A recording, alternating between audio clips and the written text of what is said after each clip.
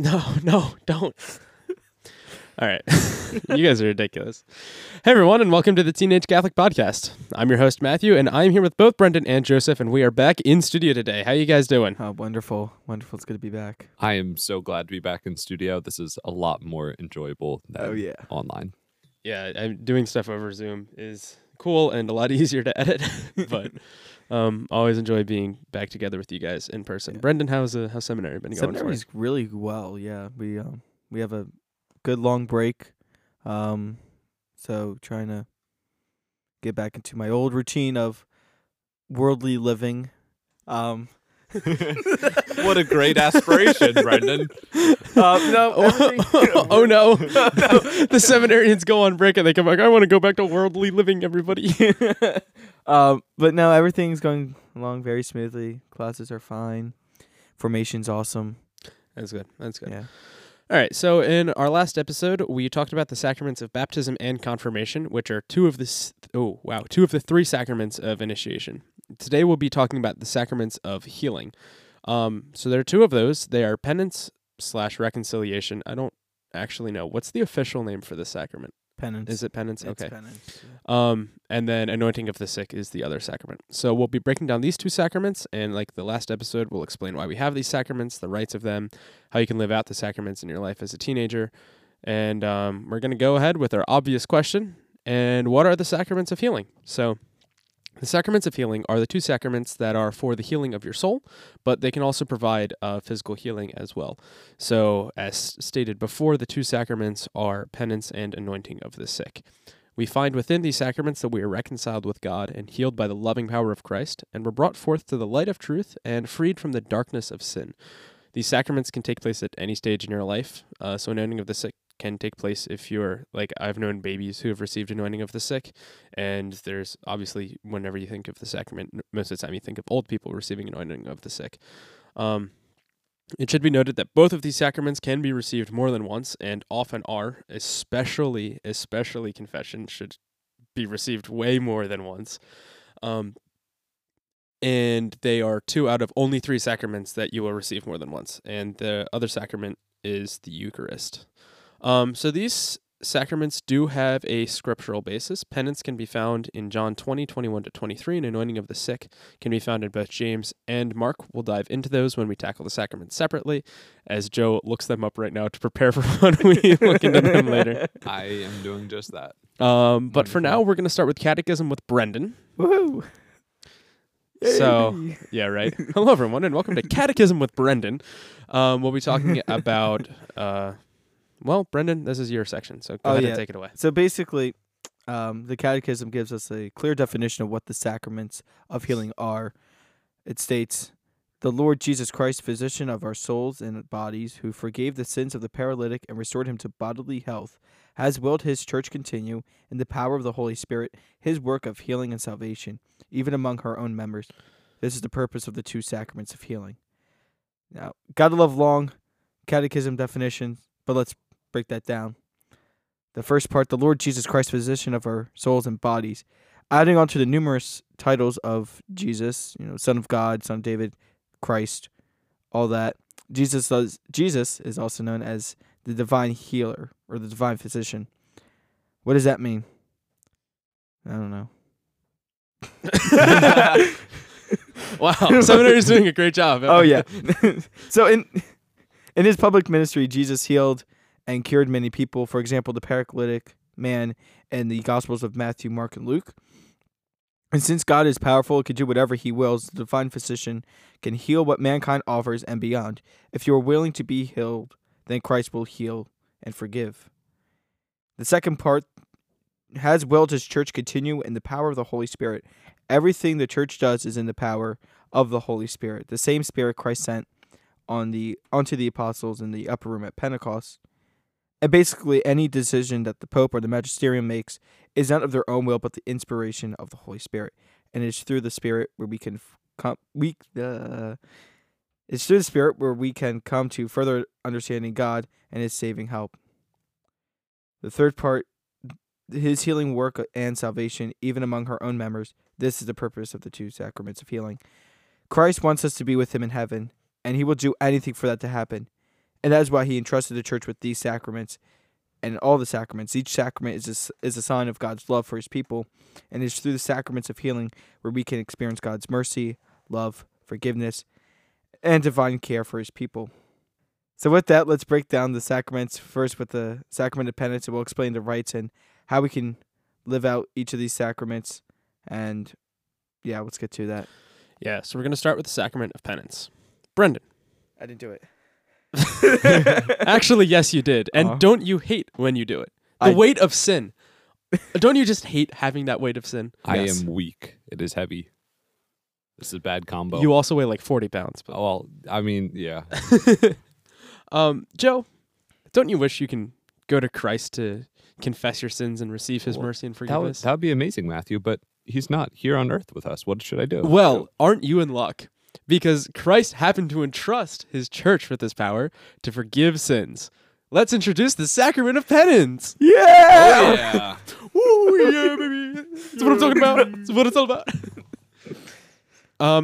When the resurrected Jesus first appeared to the apostles in the Gospel of John, he said to them, "Peace be with you. As the Father sent me, so I send you. Receive the Holy Spirit.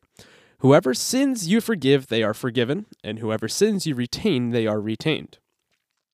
That's John 20:21-23. It is in the Bible. Yes, sir. Notice how Jesus happens to tell the apostles they can forgive sins. Right. Side note, if you know anyone who doesn't believe in the authority of the apostles, or the power of the apostles, or the authority of the church, this is a great place to start. Yeah, Just going to leave that out there. Just going to leave that out there.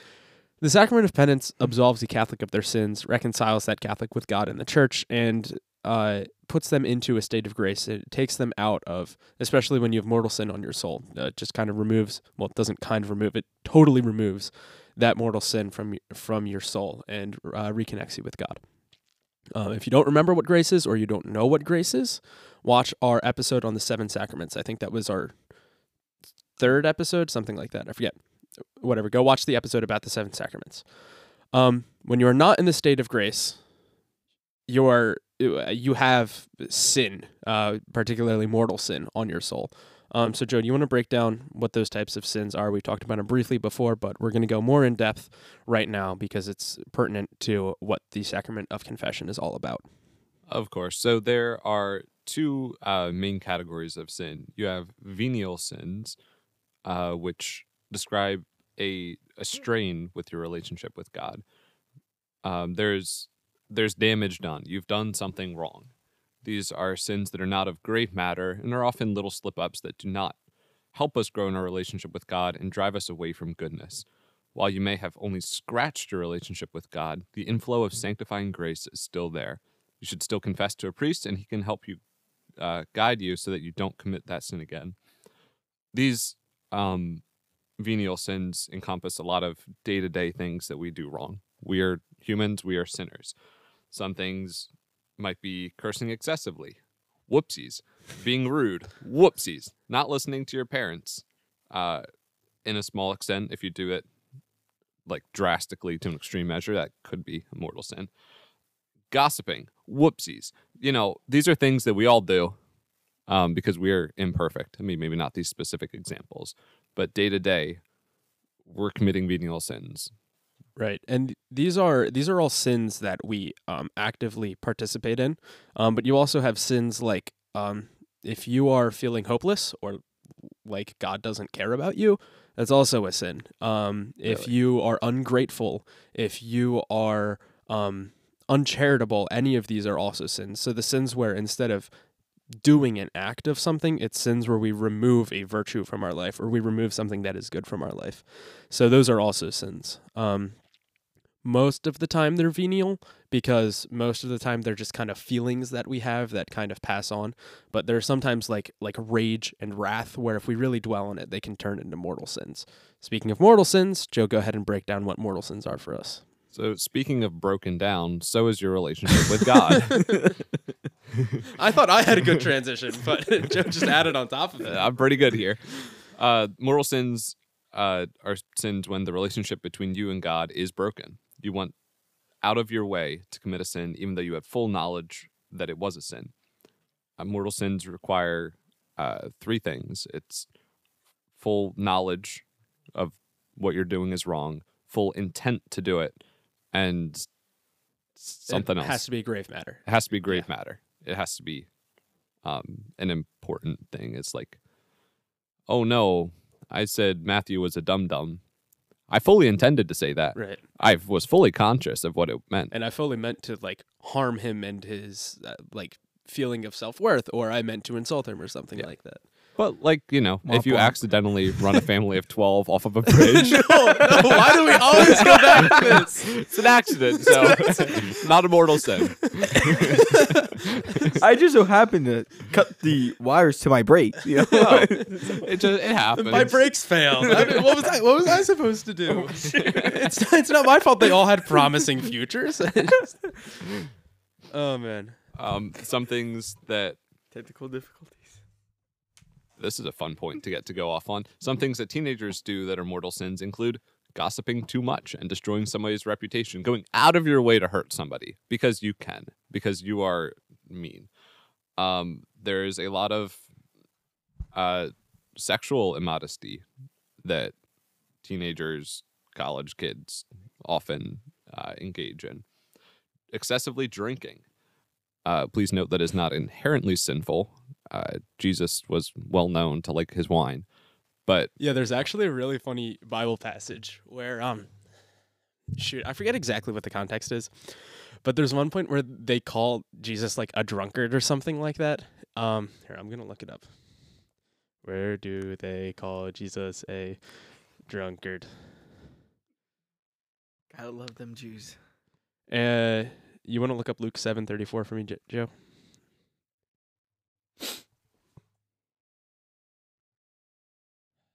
Excuse us while we look this up. the Son of Man came eating and drinking, and you say, here's a glutton and a drunkard, a friend of tax collectors and sinners. Yeah. So Jesus obviously liked drinking his wine. I mean, it was also like that's how you got clean drinks back then, was Yeah. douse it in alcohol and to kill all of the germs. But Man, these days with clean tap water, hate them. I wish we had wine. me and the boys rolling up to kindergarten with our wine. I've got my wine juice box. My sippy cup with wine. Jesus turned it into wine. It wasn't. It was water when I poured right, it in. Right. What's the joke about, like, a police officer pulled the priest over, and the police officer was like, Father, have you been drinking tonight? And the priest was like, yes, sir, but I've only been drinking water. And the police officer says, mind if I look in your car? And the priest goes, oh, absolutely. And the police officer pulls out a bottle of wine and is like, excuse me, Father, what is this? And the priest looks at him and goes, oh my goodness, the great Lord has done it again. In an effort to save money at the Last Supper, Jesus just ordered his table waters. Jesus walks into a bar, says to the bartender, 12 shots of water, please. The apostles giggle. All right, I love Jesus. Let's get back on track. I love Jesus. I love Jesus. All right. But yeah, so excessive drinking. So the thing about this, St. Thomas Aquinas puts it pretty clearly, that when you're allowed to drink until merriment, it's like you're allowed to enjoy drink, you're allowed to get a little tipsy giggly, but when you start like losing control over all of your functions, if you get blackout drunk, stuff like that, you just totally throw everything that you control about your body out of the window. And that's definitely a mortal sin, because you're supposed to have control over your body, and now suddenly you don't, because you drank way too much alcohol. And so yeah, that's definitely something that, I mean, talking about the mortal sins, let's go a little more in depth here, because mortal sins are like definitely pertinent in today's society, and something that teenagers as a whole tend to struggle with, because our hormones are ramped up and our passions are strong, and Testosterone. yeah, right. And we don't want to listen to our parents. We don't want to listen to anyone, because we're invincible and we're full of ourselves and we're hard-headed. So let's just go in depth with. Let me pull out the examination of conscience that I use. But so, like, gossip. There's a difference between somebody coming up to you and being like, "Hey, Joe, have you noticed that this one person is this person like acting like a jerk to you?" And if you say, "Actually, yeah, they have," and you're like, "Okay, I just wanted to make sure it wasn't just me." let's go tell a teacher about it. That's totally different from going up and being like, oh my gosh, Joe, did you hear that, Joseph Smith was like doing all of these terrible things and going out and drinking on weekends and all of this stuff, and oh my gosh, he's so terrible, and blah blah blah, and oh my gosh, and maybe some of it's true, maybe none of it's true, but I'm going up to Joe with the intention of telling him, like, I'm hating on this person, and I want to hate on this person, and I want everybody to know that I dislike this person. And you should hate on this person. You should hate on this person. You should join with me and continue talking about this person. There's a difference between the two. And the second one is obviously a sin. The first one isn't a sin because you're trying to figure out what's right. The second one is obviously a sin because you're going out of your way to decrease the charity you have for somebody else. You're going out of your way to possibly destroy their reputation, which, when you think about it, it's a sin of the fifth commandment, right? Thou shalt not murder. And one of the things you'll find in most examinations of conscience is that you will find that gossip, slander, detraction, all of them are underneath this murder, because you're destroying not a person physically, but you're destroying their like sense of self. You're destroying their possibly like their mental health. You're destroying their person, maybe not personality, but like their reputation, and which is part of their person. You're killing a person, not physically, but emotionally, spiritually. If you're somebody like Amber Heard accusing Johnny Depp of stuff, that I mean, seriously, and you find it all the time. I mean, especially in today's society, where you find, like, you have to be super careful about talking about this, but when you hear there's Trevor Bauer is an MLB pitcher who is accused of sexually assaulting a woman, and there's just no information for it whatsoever. Same thing with Johnny Depp and Amber Heard. I mean, you have this it's kind of pertinent in today's society where the sexual accusations going around are just all over the place, and they're not right. And that's a really good example of something that, like, obviously I'm not expecting anyone in our audience to be like, yeah, I'm going to go accuse my teacher of sexual assault or something like this, but it's a really good example of, like, looking around society. This is something that people do that is clearly wrong because they want money, or they want power, or they want to destroy this person. That's exactly why some of these people are doing what they're doing. So that's going in depth about, like, gossiping. Excessively drinking, we talked about. I mean, you're going out of your way to, like, you're not enjoying alcohol for what it is. There's certainly, like, a craft to alcohol, and that's why a lot of people drink alcohol. In today's society, now that we have mostly clean water, I mean, running through, now that presumably most of you listening to this podcast mostly have clean water running through your house, and probably a lot of you, it's illegal to drink alcohol under a certain age. Most of the time when you reach that age, people drink alcohol because they're hanging out with friends, or because they want to enjoy the taste of it. If you're like getting blackout drunk, you're totally avoiding why you're drinking alcohol, and you're just doing it for the buzz. You're doing it to have an absolute rager. You're not doing it to actually enjoy it. And you're avoiding what it's for, and then destroying yourself with it. I mean, first of all, it's not taking care of your body. You're wrecking your liver. You can die from an overdose of alcohol. You're likely to do incredibly stupid things when you're drunk. You're just throwing all control of your body totally like out driving the window. over a bridge. Like driving over a bridge. Yes. That has a possibly smashing into a family of 12 people. But this is not a joke from the same circumstance. Like, if your brakes fail, that's one thing. But if you're drunk, you're totally responsible for that. Mm-hmm. Oh, yeah. Even though it might not be a mortal sin in the sense of, like, I went out of my way to hit this. Like, you don't have the full conception of, I purposely hit this family of 12. You drunk negligence. and got yourself there. So that's where the sin comes in. Joe was talking about, like, the whole sexual stuff. So there's two things to this. I think it kind of pertains to both sexes.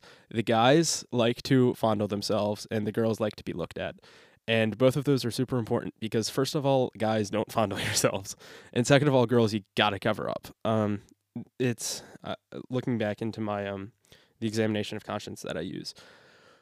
When you read through the instructions, it says in the Bible all the time that you're not supposed to adorn yourself. Speaking to women, you're not supposed to adorn yourselves with jewelry, or, like, make yourself look glamorous, or all that stuff. That's not saying that you shouldn't, like, dress up or look pretty or something like that.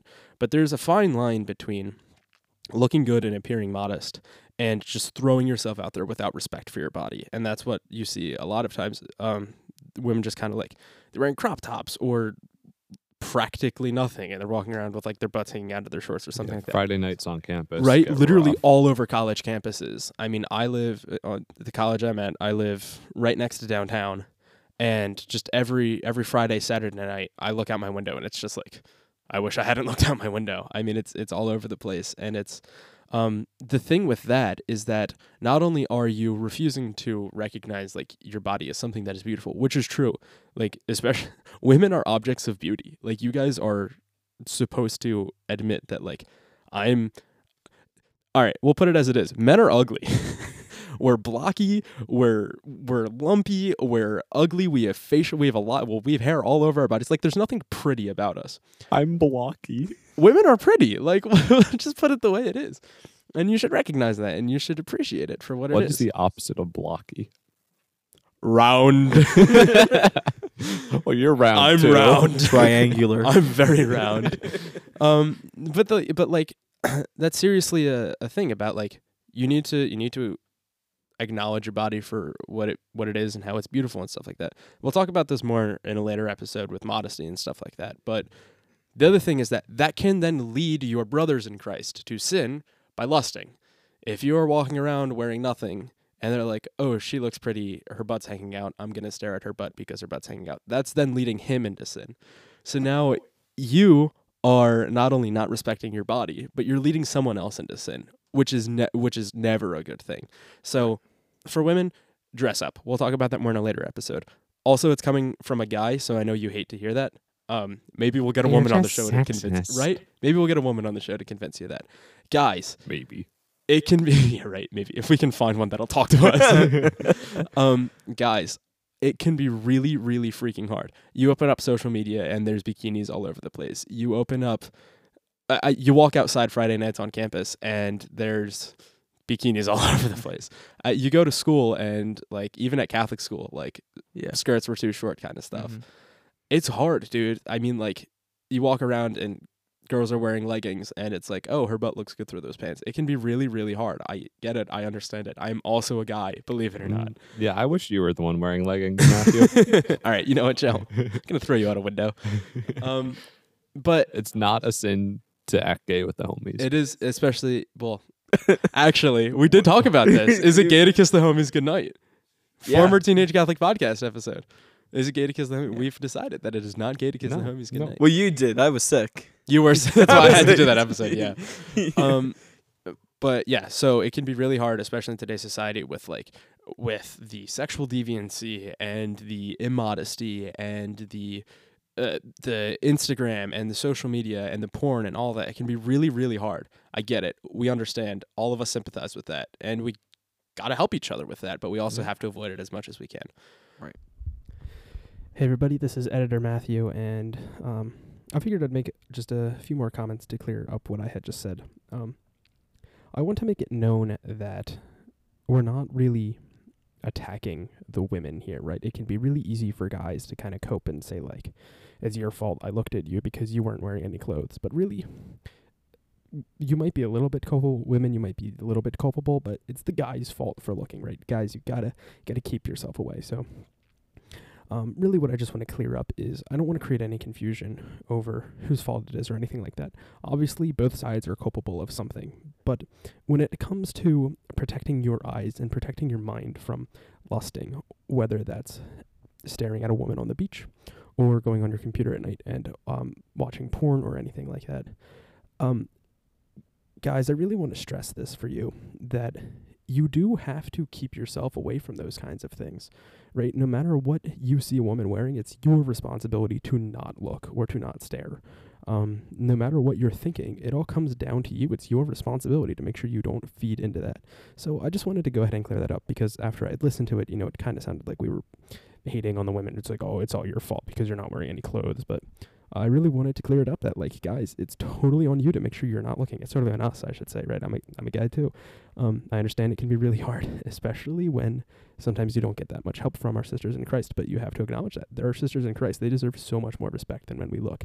So we'll go more in depth on this in a different podcast, because this is obviously a huge issue with teenagers, right? The guys always want to look, and girls, it's really hard to find good fashion, and sometimes I know it can be really hard, right? I've talked to a few of my female friends who have tried to convince of this, and I understand it can be really hard.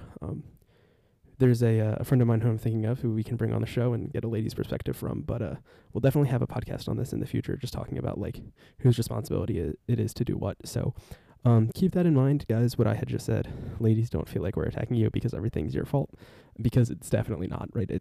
The guys are totally culpable for looking. If they look, if they stare, it's their fault for looking and staring. They need to protect themselves, and they need to, honor you as sisters in Christ. So, guys, I wanted to throw that out there. You can't go around blaming women for this kind of thing. You got to blame yourself because it's your fault.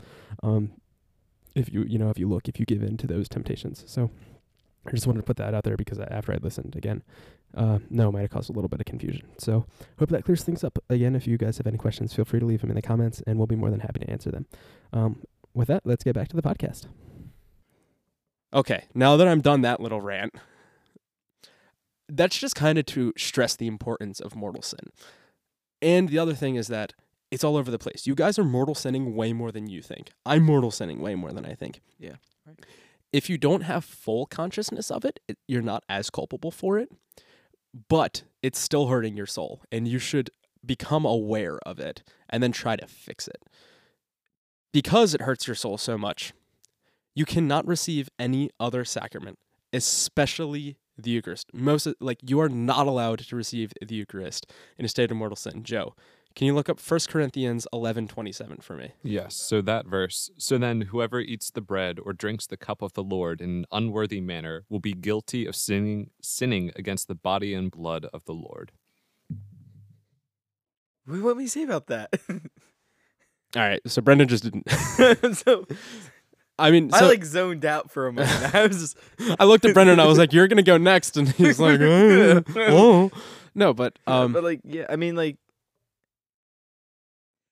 I don't want to say it's kind of like, you're being a hypocrite in a sense, but like if you're like putting on this persona of like, oh, I'm like the average Catholic, and like you're in that state of mortal sin, and you're still receiving the Eucharist, it's kind of an issue, right? Just, and I think in our society, especially with like younger Catholics, we see like a decrease for the sacrament of penance because they have that like, oh, I have to talk to someone. Yeah, it can be scary.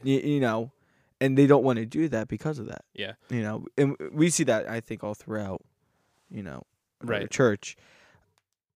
But if you want to receive, you have to be in that state of grace. You can't be in the state of mortal sin. I mean, it does say like straight there in the Bible verse. It's a joke. Can you read it for me again? The final part of the Bible verse is just really pay attention to this. So then, whoever eats the bread or drinks the cup of the Lord in an unworthy manner will be guilty of sinning against the body and blood of the Lord. Yeah. So, I mean, you're quite literally, like, if you receive the Eucharist in a state of mortal sin, you're sinning against Jesus. There's a difference between sinning against, like, all sins are against God's will, right? Sometimes you sin against other people, right? If I'm hating somebody and holding a grudge against them, like, if Joe does something mean to me and I can't get over it, I'm sinning against, like, my sin is aimed towards Joe. If I receive the Eucharist in a state of mortal sin, my sin is aimed at Jesus. And you're just damaging your soul. You're quite literally damning yourself further into hell the more you receive Eucharist in a state of mortal sin. What to do if you're in a state of mortal sin and you're at Mass and you're like, I don't want to look weird and go up and not receive communion. So, Joe, you want to walk us through what you're supposed to do if you're ever at Mass and you're in a state of mortal sin? So this is the same thing that you would do if you're at Mass and you're not Catholic. You would still walk up in the communion line, cross your arms over your chest, and the priest will give you a blessing. And I don't think there's a strict blessing, like is there a specific blessing that the priest gives, or is it's just more like, I don't think there's a designated one. You're right. Yeah. There's no special like wording, like special prayer he does. He just gives you some of them. I've heard like, may Jesus Christ be with you. I've heard, bless you, in the name of the Father and the Son and the Holy Spirit. I've just seen priests just kind of give a quick little sign of the cross and on your way. Yeah. But it totally depends. I've seen priests just like skip you. you go up with your arms crossed, and they just kind of Like, okay, bow it. Or yeah, like right. whatever, yeah. I normally I put my head down too, just to kind of signify like no, skip me. I'm coming up for a blessing and walking away. It is better to receive the blessing than to go up and not receive the Right. blessing. Yeah. But so it's really important that you don't receive the Eucharist in a state of mortal sin, because it's a total sin against the Eucharist itself, which is why it's super, super important to go to confession, because when you don't have that mortal sin on your soul, you get to receive the Eucharist, which is the source and summit of our faith and is what allows us to actually physically receive Jesus into our lives. Brendan, you know the argument about how you don't want to, you just said it, about how people Yeah. are scared to go talk to a priest, right? It's like, oh, I don't want to, it's scary. Or you'll hear from non-Catholics about like, well, why does a priest get to forgive my sins? You want to explain that for us? I would love to. So first off, you want to talk to a priest because they are what we would say in the person of Christ, that at ordination, when the bishop lays hands and anoints the to-be priest, they are a representative basically of Christ within the parish community, within the diocese. And we call that in Latin in persona Christi. So like I said, the priest is given sacramental grace to be in the person of Christ, to forgive sins in his name, celebrate Mass, and do a lot more. And we'll touch on that in a later episode. But when you're in the confessional, you're not talking to Father John Smith. You are confessing your sins to Christ, right? And again, there's definitely like some point in my life I didn't want to go to confession because I didn't want to tell this stranger basically what I've done wrong. Like, who is he to hear my wrongdoings? But I don't want to say you have to get over that, but like you have to get over that mentality of it's not Father what's it to ya, it's Jesus you're talking to. And the priest isn't there to like condemn you and to, ridicule you because you sinned. But it's quite the opposite. He's there to say, hey, it's okay, right? We're humans. We're going to mess up. It's inevitable, The only way we can be perfect in a sense is when we're in heaven. But we can strive for perfection here on earth. But the priest, again, he's not there to ridicule you. He's there to guide you and to help you stray away from the occasion of sin to make you a more holier person here on earth. So Yeah, and something else is that Brendan or Joe, you guys might know this. Isn't a priest supposed to then do penance every time he hears confession? yeah, I believe. Yeah. I believe so. Yeah. So he's not there. Yeah, Brendan, you said it perfectly. He's not there to ridicule you. In fact, you'll find that a lot of times priests are really, really empathetic. Yeah. And most of the time they're like, I get it, right? It can be hard. Here's some suggestions. They've heard it all before. Yeah, They've there's quite done literally it nothing. themselves. Priests But they're human too. You Right. know, you got are human. They're Right. not. There's nothing you Yeah. can tell them that they haven't heard or they haven't done, right? I mean, there's no such thing as a perfect human. I mean, unless you're going in and saying like, I just robbed a bank and murdered 5 people. I ran a family of 12 off the road and illegally sold drugs to minors or something like that. Unless you're going in and saying something wild. Most of the time you're going in and you're like, hey, Father, I was mean to my parents. I wasn't respecting them. I looked at women on the internet. Yeah, right. I was watching porn. I was mean to my brothers. I am really not getting along with this one person, and instead of trying to amend that relationship, I'm just like hating on her. It's not you, it's me. Yeah, right. And you go through this whole thing, and the priest is just like, these are everyday things. Like, you're not worse than anybody else because of these, and the priest is not better than you because he's behind the screen telling you that you can do better next time, which is what you want to hear. Like, hey, I believe in you. You can do a good job, which is great when you get a lot of priests are coming out of the seminary and they're just like really, really good people who are trying to build up the church, and you're not going to walk into a confessional and be berated. You're going to walk into a confessional and you're going to get good help to help you live a holier life. Right. I like thinking about confession like this. Say you die, and then you're in heaven, going to be in heaven, you're in purgatory, and Jesus is there with you. This is maybe not exactly theologically accurate, but you're looking together, you're looking over your life. Say you're just sitting down watching a movie, and the movie is your life. That's going to be pretty embarrassing. You're going to see all the times you've sinned.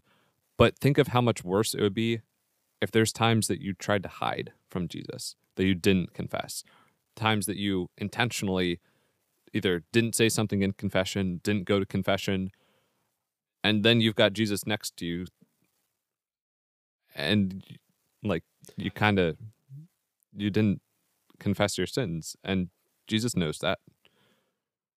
And since he already knows that, there's no reason to not go and put yourself out there. It's just one step that you need to do. If you're sorry for your sins, you should want to get it off your conscience. If you're not sorry, well, that's a problem. Yeah, you got something else to worry about. It always feels so good to come out of confession. It does, yeah. Right. Especially if you have a real good one too. And Right? It's like Yeah. you really feel like a complete difference. Like the weight Mm-hmm. of your sins is lifted. Right. And then you think like, man, if I got hit by a meteor right now, that's fine. Yeah. I'm going to heaven. Right? I love it when Catholics come out of confession and they're like, I'm ready to die. And they're just like, no. Not allowed to say that. Not allowed to say that. That is a sin. Presuming heaven is a sin, guys. But another thing is too, and Joe, you mentioned it, like, we tend to hide after we commit a sin. What's the first thing Adam and Eve did when they sinned? That's why we Ooh. fell. Yeah. I mean, if Adam was willing to confess it, a whole bunch of church fathers said this. Like, if Adam was willing to confess his sins, there's a chance we wouldn't have sin in this world anymore. But because Adam hid, Right. well, yeah. I mean, it's I love my first parents. Felix culpa. Oh, what happy fault that we should receive Jesus Christ as the Savior of the world. Right. Joe, there's a Bible verse about confessing sins to a priest. You want to go ahead and read that to us? Sure. I think you're talking about James chapter 5, verse 16.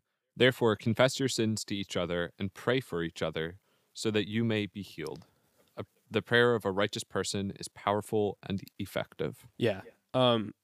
So quite literally says, confess your sins to each other. I don't understand where the logic stops when you go like, you're not supposed to confess your sins to a priest. It's like it quite literally says in the Bible, you have to confess your sins to each other. Yeah. Whether that's a priest or not, I really don't care what you think about that. That's a topic for debate more. But the whole thing about like, you're not supposed to confess your sins to anyone but God really just falls apart right there. Priests happen to have the power to forgive sins, as evidenced in the verse that Joe read earlier about Brendan read, whose sins you forgive are forgiven, and whose sins you retain are retained. Yeah. I mean, it quite literally says, confess your sins to somebody else. And then there's a group of people who has the power to confess sins. I mean, it's just, so it's right there in the Bible. It's biblically accurate, biblically based, regular based. Everything based. And it's just totally based. But yeah, so I mean, it says, I think there's another part in James where it talks about doing this to the elders of the church. James, huge for the sacraments of healing. We're going to talk about it later for anointing of the sick as well.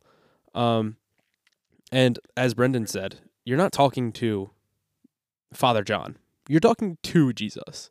Yes. And Father John is just there. The mediator. Right. Yeah. He's the in-between. But you were talking to Jesus, and Jesus is forgiving your sins for you. Which really helps when you look at it not as like, oh, I don't like Father John. It's like, do you not like Jesus? It's like, real men don't cry. Jesus cried. Are you saying Jesus is not a real man? Huh? Heresy. Well, another thing is too, like talking about like that priest and the person of Christ. And again, we'll talk about this more in another episode. But like at Mass, when his arms are stretched out, like for the Our Father, for example. When nobody else is supposed to have their arms stretched out. Amen. By the way. We are aiming our prayers, which is why most of our hands are folded Not like like laser zappers. Like, Our hands are they're folded folded. like the perfect second hand. Like they're not. We they're don't not have like a ball. They're more like I don't know how to show you guys without having a video, but we don't like interlock our fingers. We Right. have them, our palms pressed against each other with our Right. fingers pointed out. We're supposed to be pointing them straight at the priest. because with the arms stretched out, the prayers are going up. Yeah, he's he's to receiving God. our prayers, which we're like pew pew pew with our hands folded like this. They're just like pew pew, and then he's supposed to receive them. Yeah, it's actually really Matthew cool how we're praying supposed to- for a better podcast group. No idea where I was going. Dude, go back to seminary. I wanna go back. Speaking of Matthew, in chapter 18, we have Oh my gosh. So I hope you enjoyed this episode. Defenestration's gonna happen today. I'm telling you guys. if you're this is chapter 18, verse 15 through whenever I decide to stop. If your brother sins against you, go and tell him his fault between you and him alone. If he listens to you, you have won over your brother. If he does not listen, take one or two brothers along with you, so that every fact may be established in the testimony of 2 or 3 witnesses. If he refuses to listen to them, tell the church. If he refuses to listen to the church, treat him as you would a Gentile or tax collector. Amen, I say to you, whatever you bind on earth shall be bound in heaven, and whatever you loose on earth shall be loosed in heaven. Yeah. Are these instructions to the apostles? This is, I believe, Jesus speaking with disciples, apostles.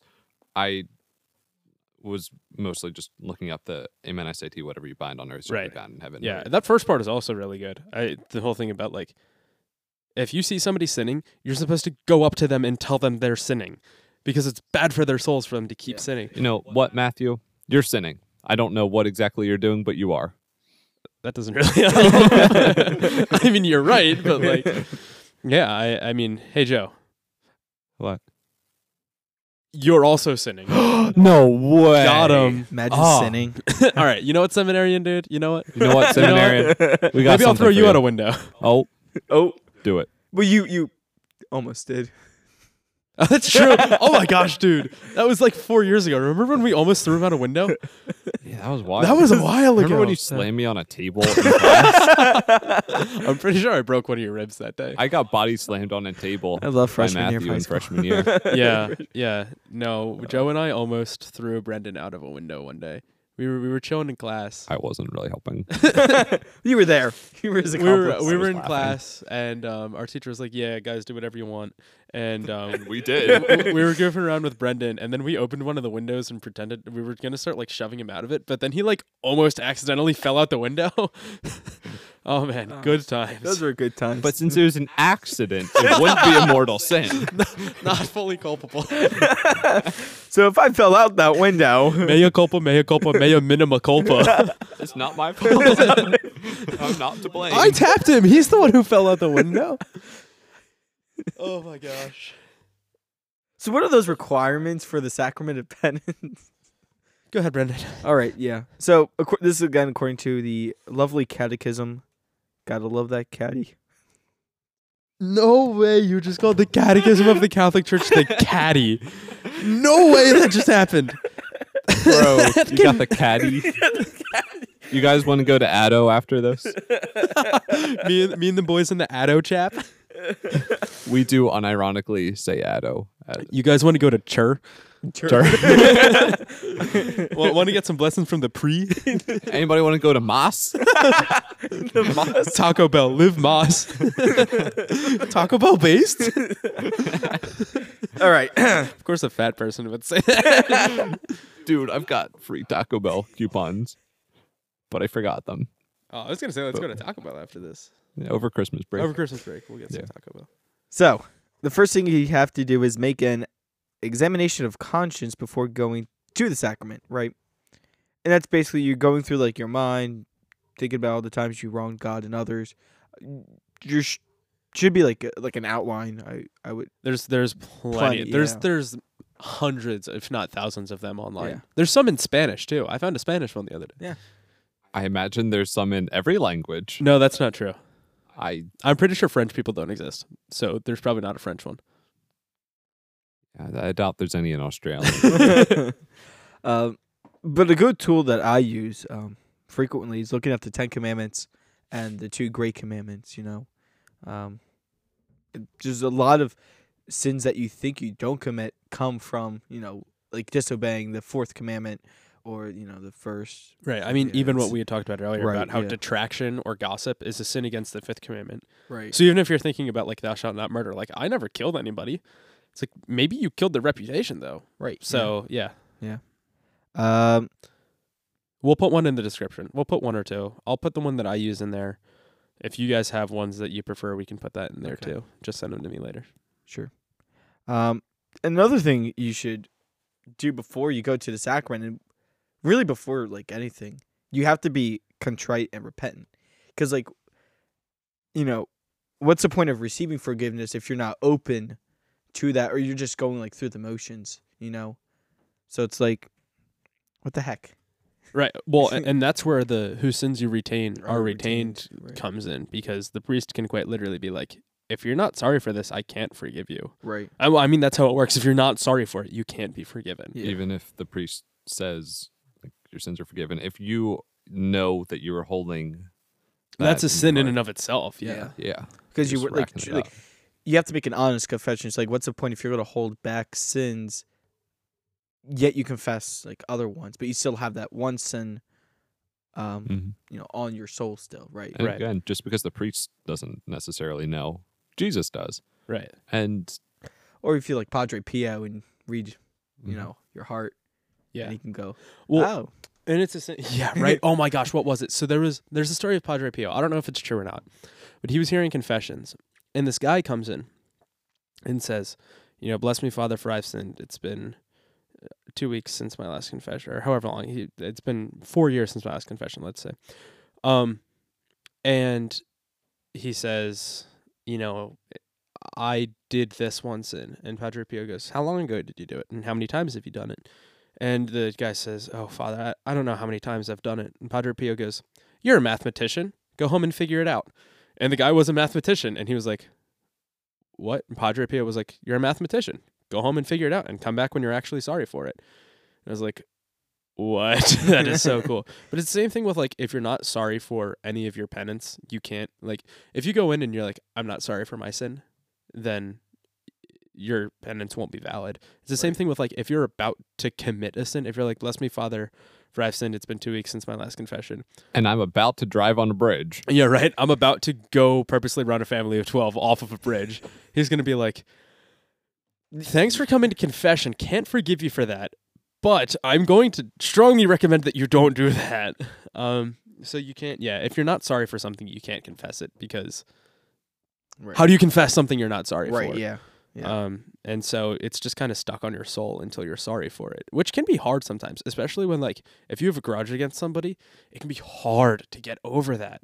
And that's, every now and then you just got to keep going back, and Yeah. you walk in and you're like, Father, look, I'm not here for confession, but I just need help. I hate this person. How do I get over it? Right. And he'll be like, pray more. Pray more.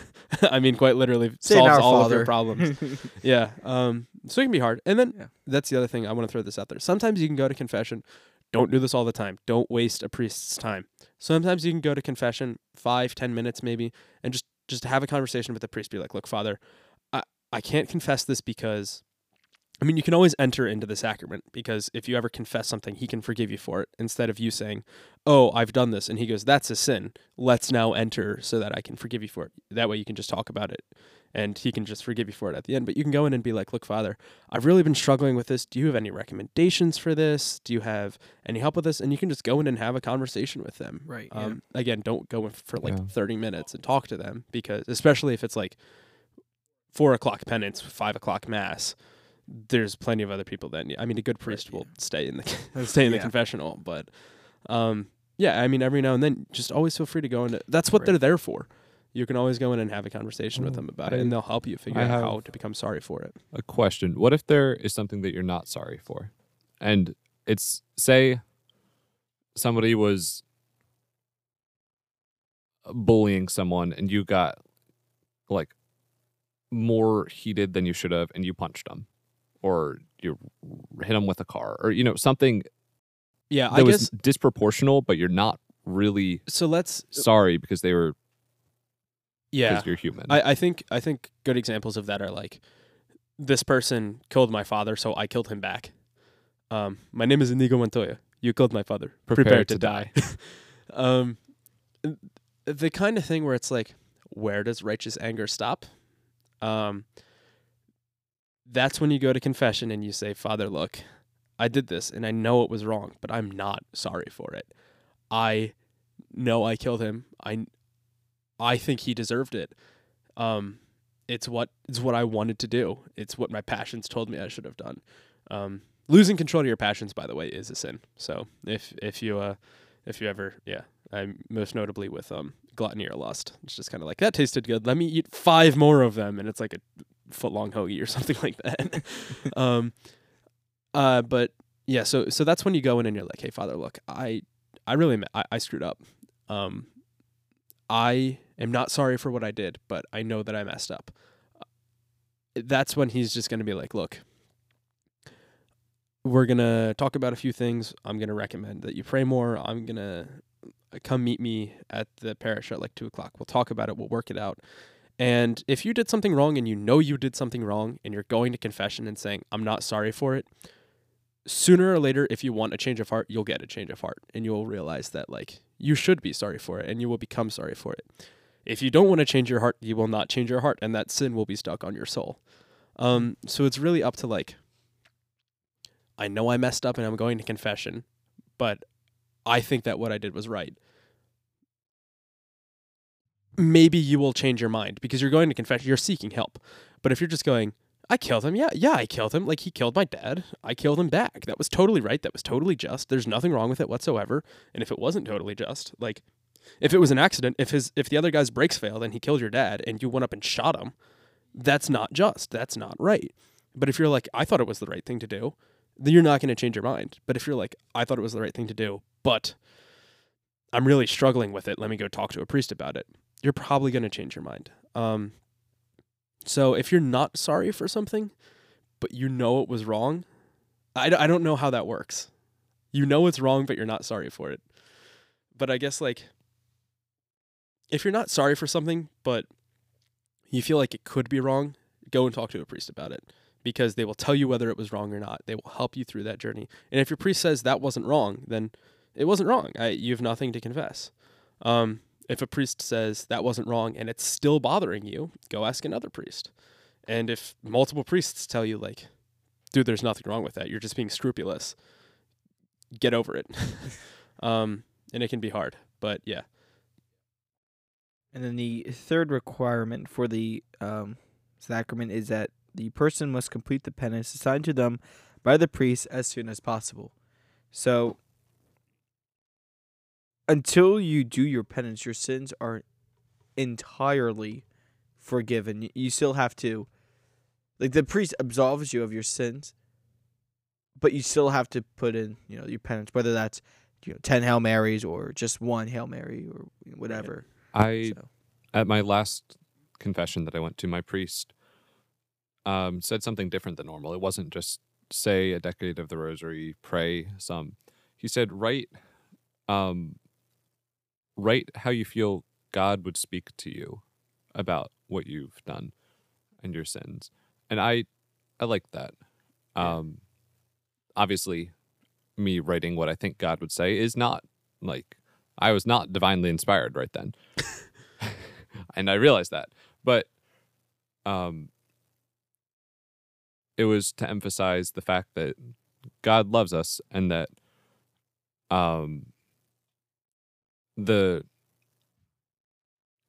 if our sins are a small fire, God's love is a whole waterfall.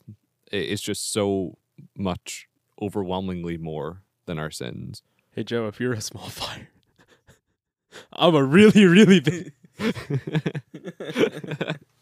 Proportional. The other thing that Brendan said is that you have to do them as soon as possible. So every now and then I'll go in and I'll be like, hey, I disobeyed my parents. And the priest will be like, do something nice for your parents as soon as you can. Right, yeah. I'm allowed to receive communion if I have intent of going home and helping out my parents with something that I wouldn't normally do. Like that's fine. You're allowed to do that. As long as you have the intent to do it and you do actually go home and complete it. If you don't complete it, guess what you got to do? Confession. Yeah. Part 2. Electric Boogaloo. So let's go into the rite of penance. So there's a couple different ways penance can happen, but we're going to go over the most basic way, which is like you're going into confession at 4:00 before the 5:15 mass, or whatever, however your parish or like Newman Center, however they do it. Most of the time it'll be individual. And it should go something like this. You walk in, make the sign of the cross. Maybe the priest will say something that'll help you enter a state of prayer. You say, "Bless me, Father, for I've sinned. It has been this amount of time since my last confession. It's been 3 days. It's been 4 weeks. It's been 20 years." Or if it's your first time, you go in and say, "And this, bless me, Father, for I have sinned. This is my first confession." From here, you start listing your sins. Venial sins should be said, as many of them as you can remember. Mortal sins must be said with instance and amount. So if you killed 4 people, you have to say, "I killed 4 people." If you watched porn 6 times, you have to say, "I did this 6 times." You have to give them the amount of times that you did the number of things. If you can't remember, you have to be like, "I don't know, maybe 20, 25 times. I don't know." I think there were 12 people in that car. Yeah, right. But seriously, you can be like, I killed an entire family of an unknown number because I didn't see them. But you have to say the time and the amount of times and the instance. All right, we need a different example, honestly. I'm loving this example. But yeah, my biggest contribution to the podcast. Comedic relief and looking up Bible verses. So you do have to say, donuts. and donuts. Yeah, Joe bought us donuts this morning. Yeah. So thanks to Joe. TCP runs on Duncan. TCP does not run on Duncan. We run on the grace of God, and Duncan sometimes helps with that. But yeah, so you have to say the amount of times that you've done it, and sometimes the instance of how you've done it. The priest will. So you say, "I've dishonored my parents. I hate my brother. I have cursed too much, and I killed 3 people." Casually. And you say, Whoopsies. "For these sins and the sins of my whole life, I'm very sorry." If you confessed all of your mortal sins, then the "and I am very sorry" covers all of your venial sins, and you are now forgiven of all of your sins. The priest will perhaps offer advice, give you a penance. He'll say, "Look, I understand that listening to your parents can be hard. I want you to go pray a Hail Mary for an increase of faith, hope, and love. And next time you are home with your parents, I want you to go out of your way to complete a job that you wouldn't normally do with them." I'll then ask you to say the act of contrition. If you don't know the act of contrition, we'll have a link for that down in the description below. I'll put an entire guide to step-by-step guide for confession down below in the description. He'll then say the words of absolution, and he'll give you a blessing. At the very end, you either end after the blessing, or sometimes he'll say, "Give thanks to the Lord, for he is good," and your reply to this is, "His mercy endures forever." And then normally you thank the priest.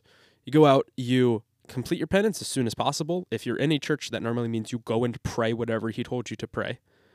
Or if he told you to do something, you leave with the intent of doing it, and you go and complete it as soon as possible. But what if I have Alzheimer's and I forget to do the penance? Oh my gosh. I honestly don't know the answer to that. I will be totally honest. I don't know the answer to that. I haven't gotten that far in my formation. So. Yeah, right. We'll revisit it in a few years. In 80 years when TCP's still right. Joseph, I went to confession and don't remember my sins. But so we talked about, for teenagers, we'll wrap up penance now and we'll move on to anointing of the sick, which I'll be honest, there's not much to say for anointing of the sick, but we'll move towards it. So teenagers, in confession, there are a few things you have to do. First of all, you have to confess all your mortal sins. You guys need to know what those mortal sins are. We talked about them. We talked about effects they have. We talked about some examples of them. You guys seriously need to form your faith so that you know what those are, so that way you're not further damning yourself into hell. You need to know what they are. Second of all, you can't receive Eucharist unless you're in a state of grace. So if you have mortal sin on your soul, don't receive Eucharist and go receive confession. If you have received Eucharist in a state of mortal sin, you must confess that. You have to go and say, "Look, I've been sinning this whole time, and I've been receiving the Eucharist the whole time as well. I am terribly sorry for that," and you'll be forgiven. It's not like you need to go to the Pope or something. The unforgivable sin is blasphemy against the Yeah, Holy Spirit. right. Like quite literally, refusing to be forgiven is the only sin that can't be forgiven.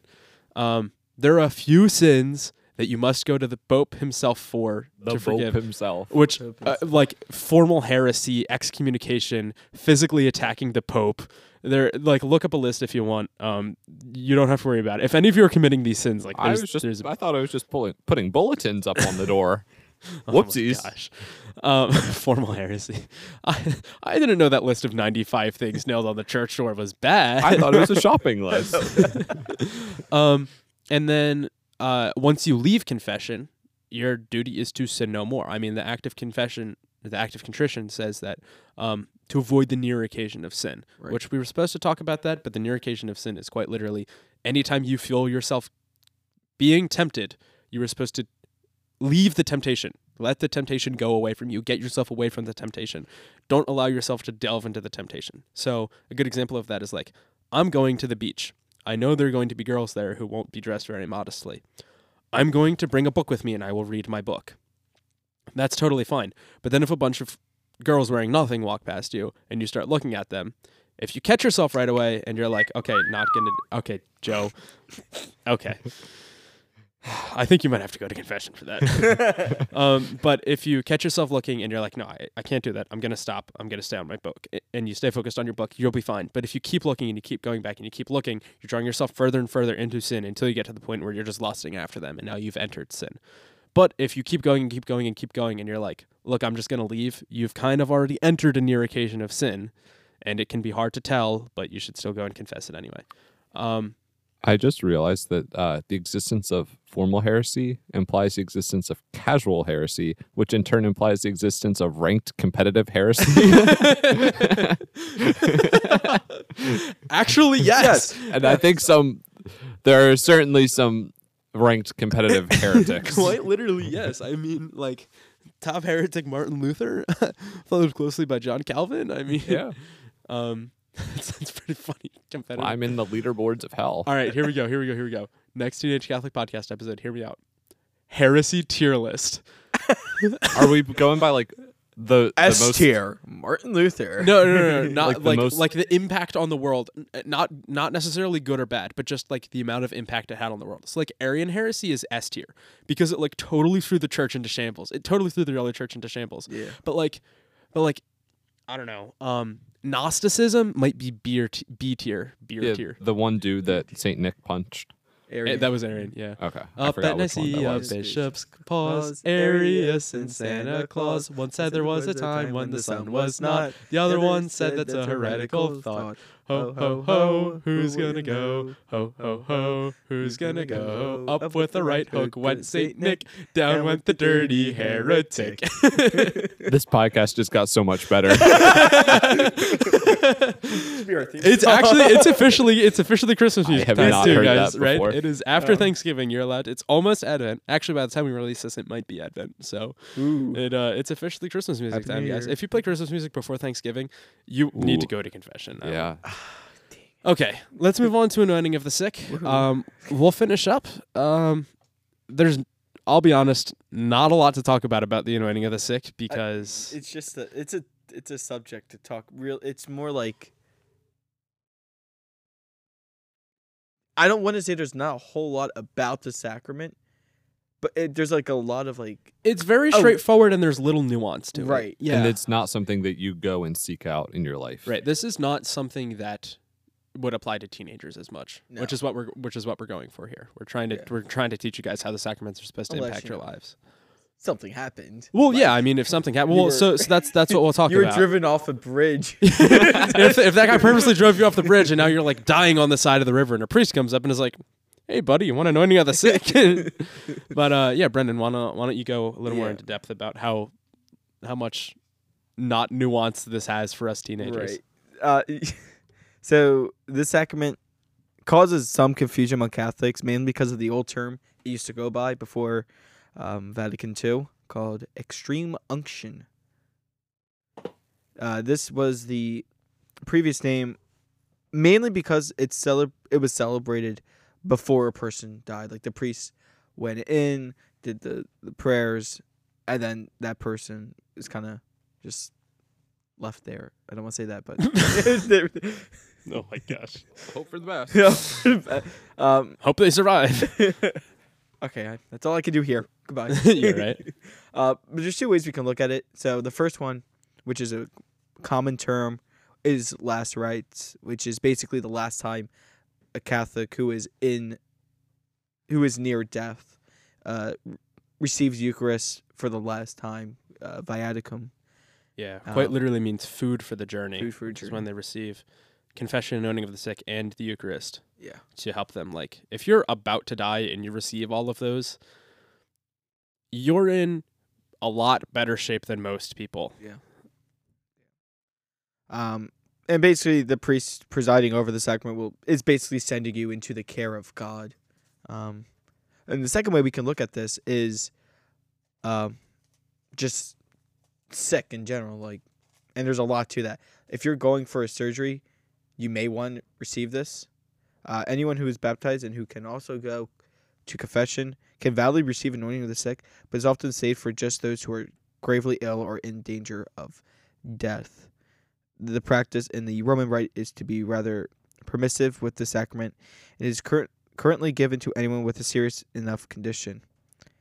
And Yeah, I don't know what the specifics about a serious condition are. I would say, like, life or death surgery. Yeah, but I mean, like, I've seen people who, like, they're going to go get a pacemaker and they receive anointing of Right. the sick. So, like, A lot of nuance. if you need anointing of the sick, you know when you need anointing of the sick. And Right. if you don't need anointing of the sick, you can ask a priest. And if he's willing to give it to you, then you can get it. Right. I mean, it's again, there's very little nuance. It's like, do I need it? Let me ask a priest. It's a yes or no question. And Like, if I there's- break my leg and I need to get a cast for it, like, that's not like right. It'd have to go very, very poorly for you to die from that. Let's not try it. So that would be a situation where you most likely do not need Right. to receive. Yeah. Most likely. And we can see the origin of the Origin. sacrament from Scripture, and it's really any moment where we see Jesus healing a blind person, a paralytic, a leopard, and whoever he encounters that is in need of healing. And it's through this holy anointing that the Lord in his love and mercy helps you with the grace. Oh, that's a scripture passage. Haha. And we can look at is that James 6? Or It's 5? James 5. James Yeah. 5, yeah. Yeah, Joe's going to read that for us. It's Yes. biblical basis for anointing of the sick, which actually comes right before biblical basis for confession. So All right. So James chapter 5, verse 14 and 15. Is anyone among you sick? He should summon the presbyters of the church, and they should pray over him and anoint him with oil in the name of the Lord. And the prayer of faith will save the sick person, and the Lord will raise him up. If he has committed any sins, he will be forgiven. yeah, and that is not exactly how in the sacrament, the priest says, through this holy anointing, may the Lord and his love and mercy help you with the grace of the Holy Spirit, and may the Lord who frees you from sin save you and raise you up. And then there's some other parts in there that are taken straight out of James. So that kind of biblical passage is used right in James, and also gives pretty clear instructions for what you're supposed to do. Presbyters, as Joe said, that's the old name for the priests. You have the diaconate, the presbyterate, and the episcopate. Diaconate is deacons, presbyterate is priests, episcopacy is bishops. So presbyterate is just priests. And then Mark 16:17 through 18, Joe. All right. These signs will accompany those who believe. In my name they will drive out demons. They will speak new languages. They will pick up serpents with their hands, and if they drink any deadly thing, it will not harm them. They will lay hands on the sick, and they will recover. Yeah. So this is just Jesus kind of telling that his apostles will have the ability to heal the sick. I don't know exactly how exorcisms work. If you receive anointing of the sick during an exorcism, maybe we'll talk about that in a future episode. Maybe Brendan will be an exorcist one day. That would be really cool if Please you could be no. an exorcist. That would be really, really cool. Can I just be a parish priest? I've seen a lot of scary exorcism movies. Honestly, it's funny how in every single exorcism movie, there's never not a Catholic priest. Yeah, really. Because they have to admit that the Catholics are the only people who do exorcisms. Yes, Yeah. sir. But Who's it? Father Chad. Ripperger? Yeah. Ripperger? Is he? I don't think he is. Coming to mind. I'm not sure. Oh, so. Chad Ripperger. Ripperger? Chad Alec Ripperger is an American Catholic priest, theologian, philosopher, and exorcist. He is Oh, well known yeah. in the traditional Catholic circles and has presented many conferences in the United States. Maybe He's we an can get him exorcist. on and talk. I doubt it. Oh my gosh. That would be really cool. would be cool. That would be pretty Yeah. cool. Bro's name is Chad. Bro's name is Chad. All right. Do any of you guys have anything you want to add about anointing of the sick? So the rite. Oh, yes, is yes, the yes. rite. So basically, there's a person laying on a bed. That's typically the sick person. Sometimes maybe It could be the sitting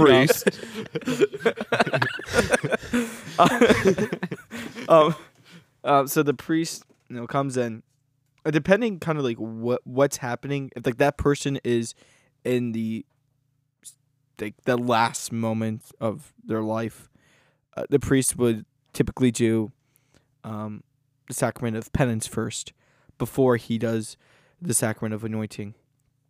So then after, depending on what happens, there's the liturgy of the word. So basically they'll take usually something from the gospel that the priest reads. Sometimes it's taken from one of the epistles, whether that be the Pauline or the Catholic epistles. After that, priest may give like a really short homily, like a 2-line homily.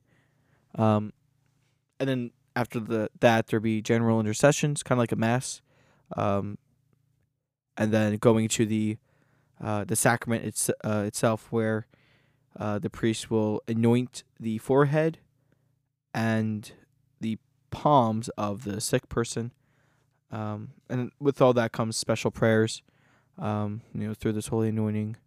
Right, the one that I Okay. had said Yeah. earlier. And then after that, again, if that person is near death, the priest will give out the Eucharist to that person, viaticum, food for your journey. And then after that, it's kind of like closing rites, stuff like that. So that's, Right. Yeah. So while we're here, we talked about this last episode, about the form and the matter of the sacrament. So let's talk about this for these. So the form of anointing of the sick is the words, and as Brendan just laid out, the entire kind of layout of the rite. And the matter in this case, just for anointing of the sick, is the oil that is used. There's actually an oil of the sick, which is blessed on Holy Thursday, Right. and given out to parishes. It's a specific oil used for this. And then there, so that's the form and the matter is the words, the whole rite being said, and then the matter is the oil. And then for confession, this is actually really interesting. So the form is obviously, I absolve you of your sins, in the name of the Father, all of that. The whole thing is the form, but the important point is where you're actually absolved. And then the matter is pretty interesting because there's a few different things. Most of the time, the priest is supposed to be wearing a purple stole, and then also the actual laying, the blessing itself is given. Okay, well, yeah, I think I talked about it. The form is the words being said, and then the matter is Right. the blessing. Purple stole can be used, and yeah, so we're just gonna throw that out there because it's good to know. If you received a legitimate or a valid and illicit sacrament or not. If that form and matter is not present, then you did not receive a valid sacrament, and you should go get a valid one. Anything else you guys care to add? I think we covered it all. I think so, yeah. Okay. Guys, please make sure you go to confession. It's the best possible thing you can do for your soul. It's really important. It's really good for you. It's how you're supposed to receive Eucharist if you're in a state of mortal sin. I cannot stress this enough. You should be going at least once a month. That's what the church recommends, at least once a month.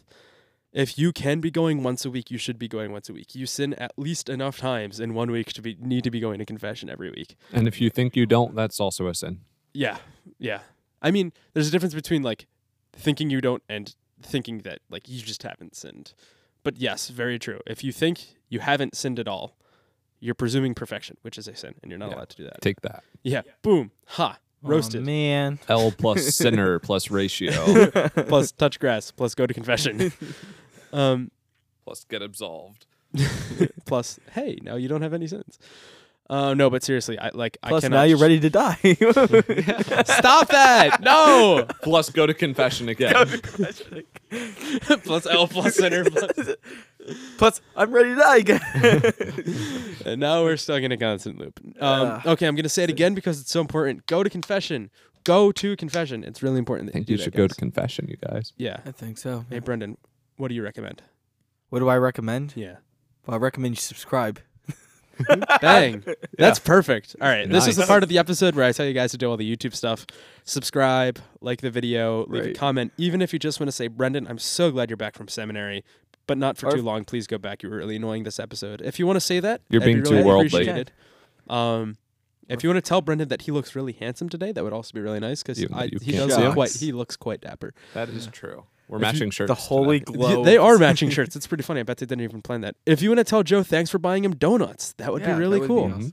Hey, Joe, thank you. Oh, you're very Yes. welcome. Thank you, Joseph. If you want to comment, say Matthew, like your hat. Yeah, Yeah, go do Mhm. that. I like if- my hat too. Because I'm conceited, which is a sin. If you want to tell me, thank you for the comedic relief. Go Matthew for and it. Brendan are too serious. We need Joe to be funny. Yeah. Yeah, but seriously, like, subscribe, leave a comment, click the bell for notifications, try to interact with us, and we'll always come back and interact with you. Share this with everybody that you know. Share it with your friends, share it with your parents, share it with your teachers, share it with the minister's cat. Have you guys ever played that game, the minister's cat? No. No. Oh my gosh, it's so much fun. Maybe we'll play it one day on this episode. Sure. Yeah. Not on this episode, on this podcast. Yeah. Share it with the priest who's about to give you confession because you guys are gonna go to confession, right? Yep. And other than that, what, Brendan? I was gonna say I'm going to. Oh, good. Yeah, we should all go to confession. Let's go to confession after this group confession. One big circle. It's like Make sure we'll post links down to the examination of conscience below. Make sure you read that. It's really good for you. Helps you. It makes confession a lot easier. If you want to write out a list, that can be helpful. If you want to bring it in with you, that can also be helpful, and you can just scroll through. Priests can be patient if you just want to be like, let me scroll through while I look for my next sin. except for me. I wonder why. I wonder why. Yeah, so like and subscribe, and we'll see you guys next time. So I'm Matthew, I'm Brendan. And I'm Joseph. and this was the Teenage Catholic Podcast. See you guys. God bless. Bye.